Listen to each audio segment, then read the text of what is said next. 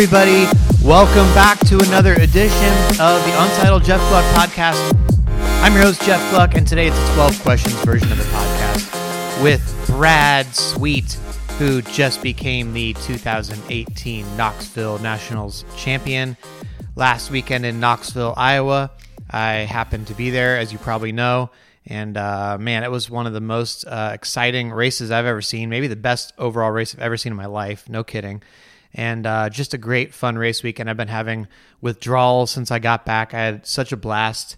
Thank you to all the dirt community who, again, welcomed me with open arms. And you can just tell they're so excited for people to experience their sport and give it a chance. They know what a great sport they have and how exciting it is. And when somebody new comes in, they're very happy to share it with them. There's no sort of standoffishness about outsiders or something like that. They're like, hey, come take a look. And they're sort of confident that, you know, they know that you're going to like it because it's pretty entertaining and pretty good stuff. So the whole atmosphere was really fun. And Brad Sweet, big part of that, honestly, because at the Chili Bowl this year, he really went out of his way to sort of explain things to me and sort of answer my dumb questions. And we had stayed in touch a little bit this year, and then when it was time for the Knoxville Nationals coming up, I reached out and asked him if he would do 12 questions, and it's a little bit different than in the NASCAR world, so they don't have, you know, like PR people that you set stuff up with. You just kind of go through the driver. So we set up an interview at the Knoxville Nationals the day before he raced and ended up winning. So because of that, I thought it would be good to move his 12 questions up to this week. Obviously, it was supposed to be William Byron if I'm going in order, which is what I usually do because I ask a question for the next interview, so I need to keep them in order. But I asked for feedback on Twitter, and people thought it would be good to move Brad Sweets up to this week. Then we'll jump back to the regular order next week. But let's take a listen to how Brad Sweet answered the 12 questions in his team hauler, which was parked in a car dealership parking lot in Knoxville, Iowa. All right, everybody, I'm here with Brad Sweet. And Brad, the first question is, how often do you dream about racing? I probably dream about racing a few times a year, but man, I live, eat, and breathe it when I'm awake, so luckily I don't have to dream about it too much when I'm sleeping. Yeah, you do, what, 90 races a year? Right? Yeah, we usually have about 95 races on our schedule, so and we don't really get to go home all that often because there's a lot of midweek races and Tuesday, Wednesdays, Friday, Saturday, Sundays, so yeah, we pretty much do live, eat, and breathe racing from basically February to November. Wow, that's crazy.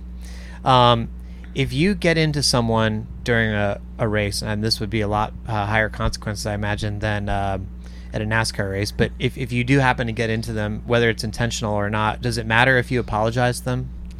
Yeah, I mean, I feel like, you know, obviously when we get into each other, a lot bigger crashes happen, you know, and our cars are open wheel, so usually it's very unintentional because if you get into someone, it can hurt you just as bad as it can hurt them. Mm-hmm.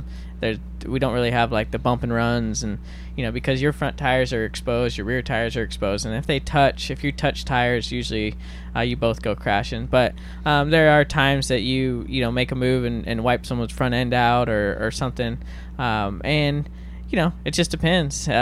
If they race you like that, a lot of times, you know, you might get them back, and it's just the way it is. And then there's other times when it's a complete accident, and you really want them to know that it was an accident because, you know, we race against each other so much. You don't want, you know, any grudges happening throughout the season. Is the Outlaws community tight-knit in the same way that, like, the NASCAR community is in their motorhome group, since you guys all travel together and stuff? Yeah, absolutely. Probably, I mean, just as tight, or, you know, maybe tighter. There's certain guys that are probably even tighter. Just because we do, you know, travel so much.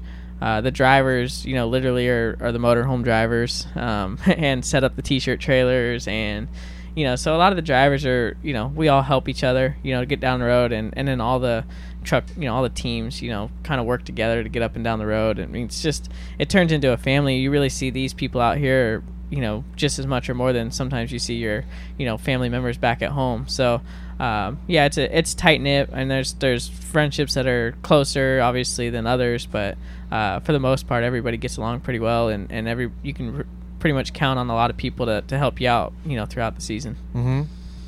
What is the biggest compliment someone could give you? That's tough. I would say biggest compliment right now in my life would just be that I'm a good dad and a good husband and a good person. That's cool. So World of Outlaws comes to you and they're like, Brad, guess what? We have a celebrity coming to the track, and we're wondering if you have time to say hi and walk them around a little bit. Who's a celebrity you'd be really excited to host at the track? I don't know. I'm kind of a big The Rock fan. Oh, yeah? Dwayne Johnson. I got really into him after watching Ballers on HBO. That's a good show. And I love. He's just a great, I feel like he'd be super into it. He's that type of guy that's just kind of embraces everything. And plus, I'd love to ask him questions. He just seems like he really understands how this world works and knows how to, really do a great job. And he works hard at what he does. And I admire him a lot. That's cool. So in an effort to show that sprint car racing is health-conscious sport, World of Outlaws offers the pole position for an A main for one upcoming race to the first driver willing to go vegan for 1 month. Would you do it? I guess it would depend on the race a little bit. I mean, if it was the Knoxville Nationals, probably. Because I'd probably need to lose a little weight before we get there anyway, and maybe get in good shape. But yeah, I mean, there's certain races I would do it for. Obviously our big three races: Knoxville Nationals, Kings Royal, and the National Open. I think I would do it. If it was just one of our standard races, probably not. Okay. And so you got the pole for the Knoxville Nationals even without having to go vegan for a month anyway. So yeah, exactly. So we're in good shape. So I didn't have to go vegan, so I'm pretty happy about that. Yeah. Okay, so now it's time for the random race challenge. I've gone to Racing Reference and I've picked a random race from your career. You have to tell me where you finished in this race. So unfortunately, well, I'm sure there's somewhere, but I don't really know how to look up sprint car racing results as easily as NASCAR results. So I went back to your NASCAR career for this one. Cool. This is the 2013 Texas Fall Xfinity race. Do you have any recollection of this race? I'm going to say 2013. I'm going to say I finished 10th. You finished 8th in this race. Oh, 8th. You started 9th. You led 7 laps. Matt Kenseth won. This was an era where there was tons of way more Cup drivers in the field. It was finishing ahead of you was Menard, Regan Smith, Kyle Busch, Allgaier, Austin Dillon, Parker Kligerman. And that was at Texas? Texas, yeah. Okay, yeah. Yeah, I mean, I remember getting a top 10. I couldn't remember exactly where I finished, but yeah, I had a couple good runs, but not as many as I'd like to. What when you look back on your NASCAR career, would you have done anything differently? I just wish, I mean, I'm super happy with where I'm at, but I do, there was a couple years that I really beat myself up because I felt like, those opportunities just don't come around. I had great opportunity to do good. I wish I would have just got to learn a little bit more in a stock car before kind of just getting thrown into trucks and Xfinity. I felt like by the end of Xfinity, which was I did 2 half seasons, so the second half of basically what would have been my first full season, I started to kind of figure it out. I felt like if I could have just gone and done one full season, it would have been a completely different story. But looking back on it, now I'm just actually really happy that where I'm at, and and I don't actually miss it at all. So I'm in a really happy place with my life, and I think a lot of that would have been a lot different if I had been successful in NASCAR. So that's just how life works, I guess. And but I wish that I would have just got more training. Basically, I wish I could have I don't have that Kyle Larson, maybe Chris Bell natural ability. I always had to work harder at doing it, but I always feel like once I get something and work at it, I can run just as good as anybody. Who is the best rapper alive? Best rapper? Oh man, I'm really not into rap music that much, but I don't know. Me and Kyle Larson always listen to Afro Man, and he seems pretty good. Okay. But I'm sure he's not the best rapper. Well, you named one, so that's better than some people have done this year. Who has the most punchable face in the World of Outlaws? Oh, the most punchable face in the world of Outlaws. I mean, I like Donnie Schatz, but damn, he makes me mad sometimes. So, Donnie Schatz. Okay. Seems like a lot of fans. I guess it's because just he wins so much. It's not like his personality they don't like. They just don't like that he wins. That's why they boo him. Yeah, he doesn't have the Kyle Busch personality. He has, somewhat of a nice personality, but he wins, and everybody always cheers for the underdogs, and they get tired of seeing, certain people win. That's half of why half the people don't like Kyle Busch. Same, half the people don't like Donnie Schatz. They just want someone else to win. Yeah. And, that's in any sport, I feel like. I mean, they always don't like the winning team. So, we always cheer the underdog. So, luckily, I'm considered kind of the underdog over here just because Donnie Schatz has won so much. So I actually get a lot of people please beat Donnie, and I get that night in and night out, anybody but Donnie, please. So we're always trying, and it gives the fans something, just a little extra to get excited about. That's cool. So the World of Outlaws lists 3 famous Americans to be involved with your team for one race as part of a publicity push they're doing. They're going to bring Taylor Swift, LeBron James, and Tom Hanks to the track. One's going to be your crew chief, one is going to be your team owner, and the other is going to be your motorhome driver. Who do you assign to which role between Taylor Swift, LeBron, and Tom Hanks? Man, that's tough. I think LeBron James would probably be my crew chief. He seems very thinks about how things really work. He might not be the most mechanically inclined guy, but if we could explain it to him, I feel like he'd probably get it. I'd say Taylor Swift, we'll go ahead and make her the team owner. She seems like she'd be good at that. And I think Tom Hanks could be the bus driver because he'd be fun.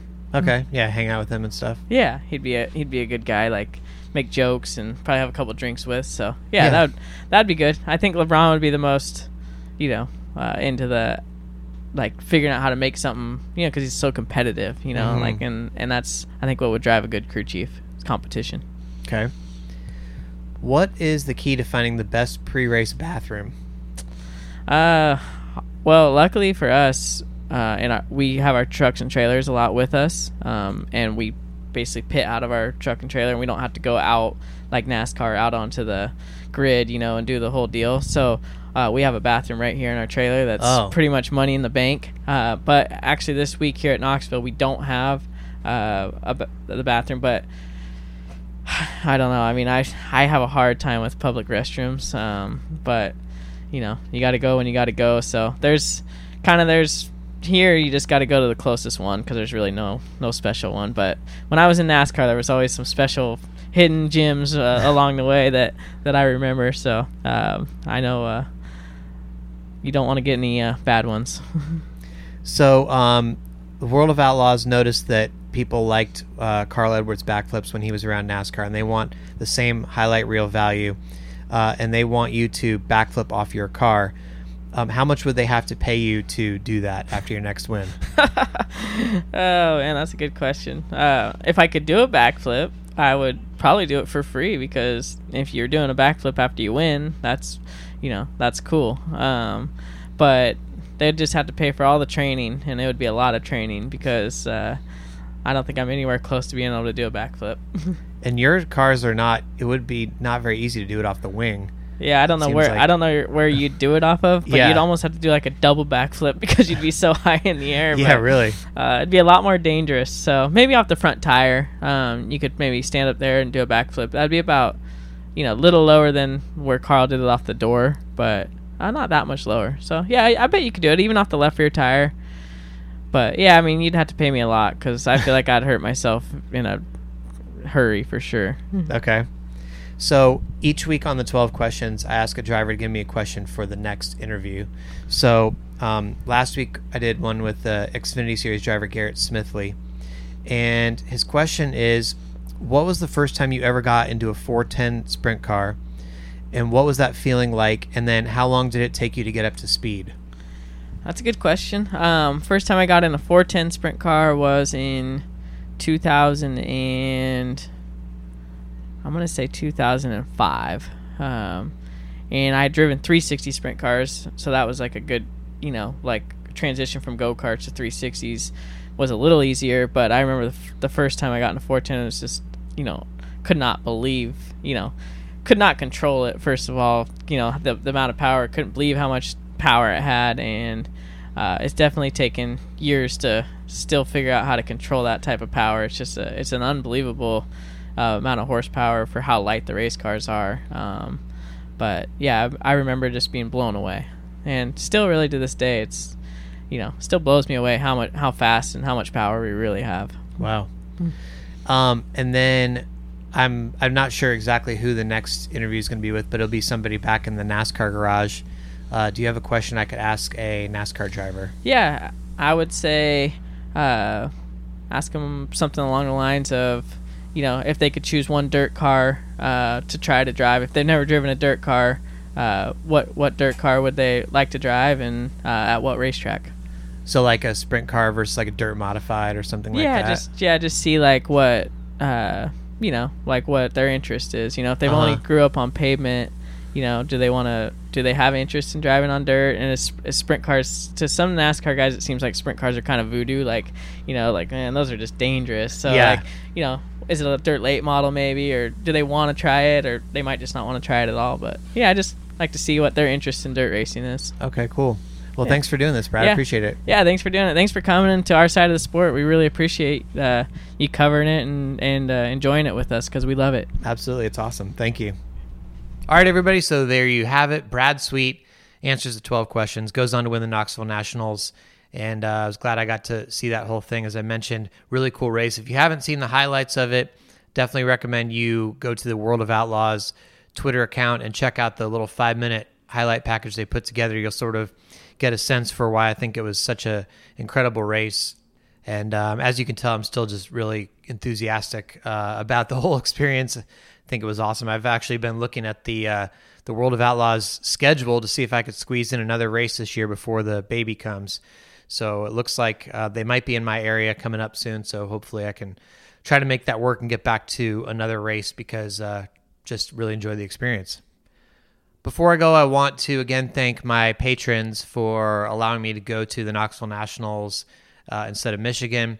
I know that most of people who have signed up on patreon.com to be supporters of this whole venture, whether it's the podcast or the website, are obviously NASCAR focused, NASCAR heavy, and so I get the sense, that people don't want me to stray too far from the NASCAR stuff as being the core of what I do, obviously.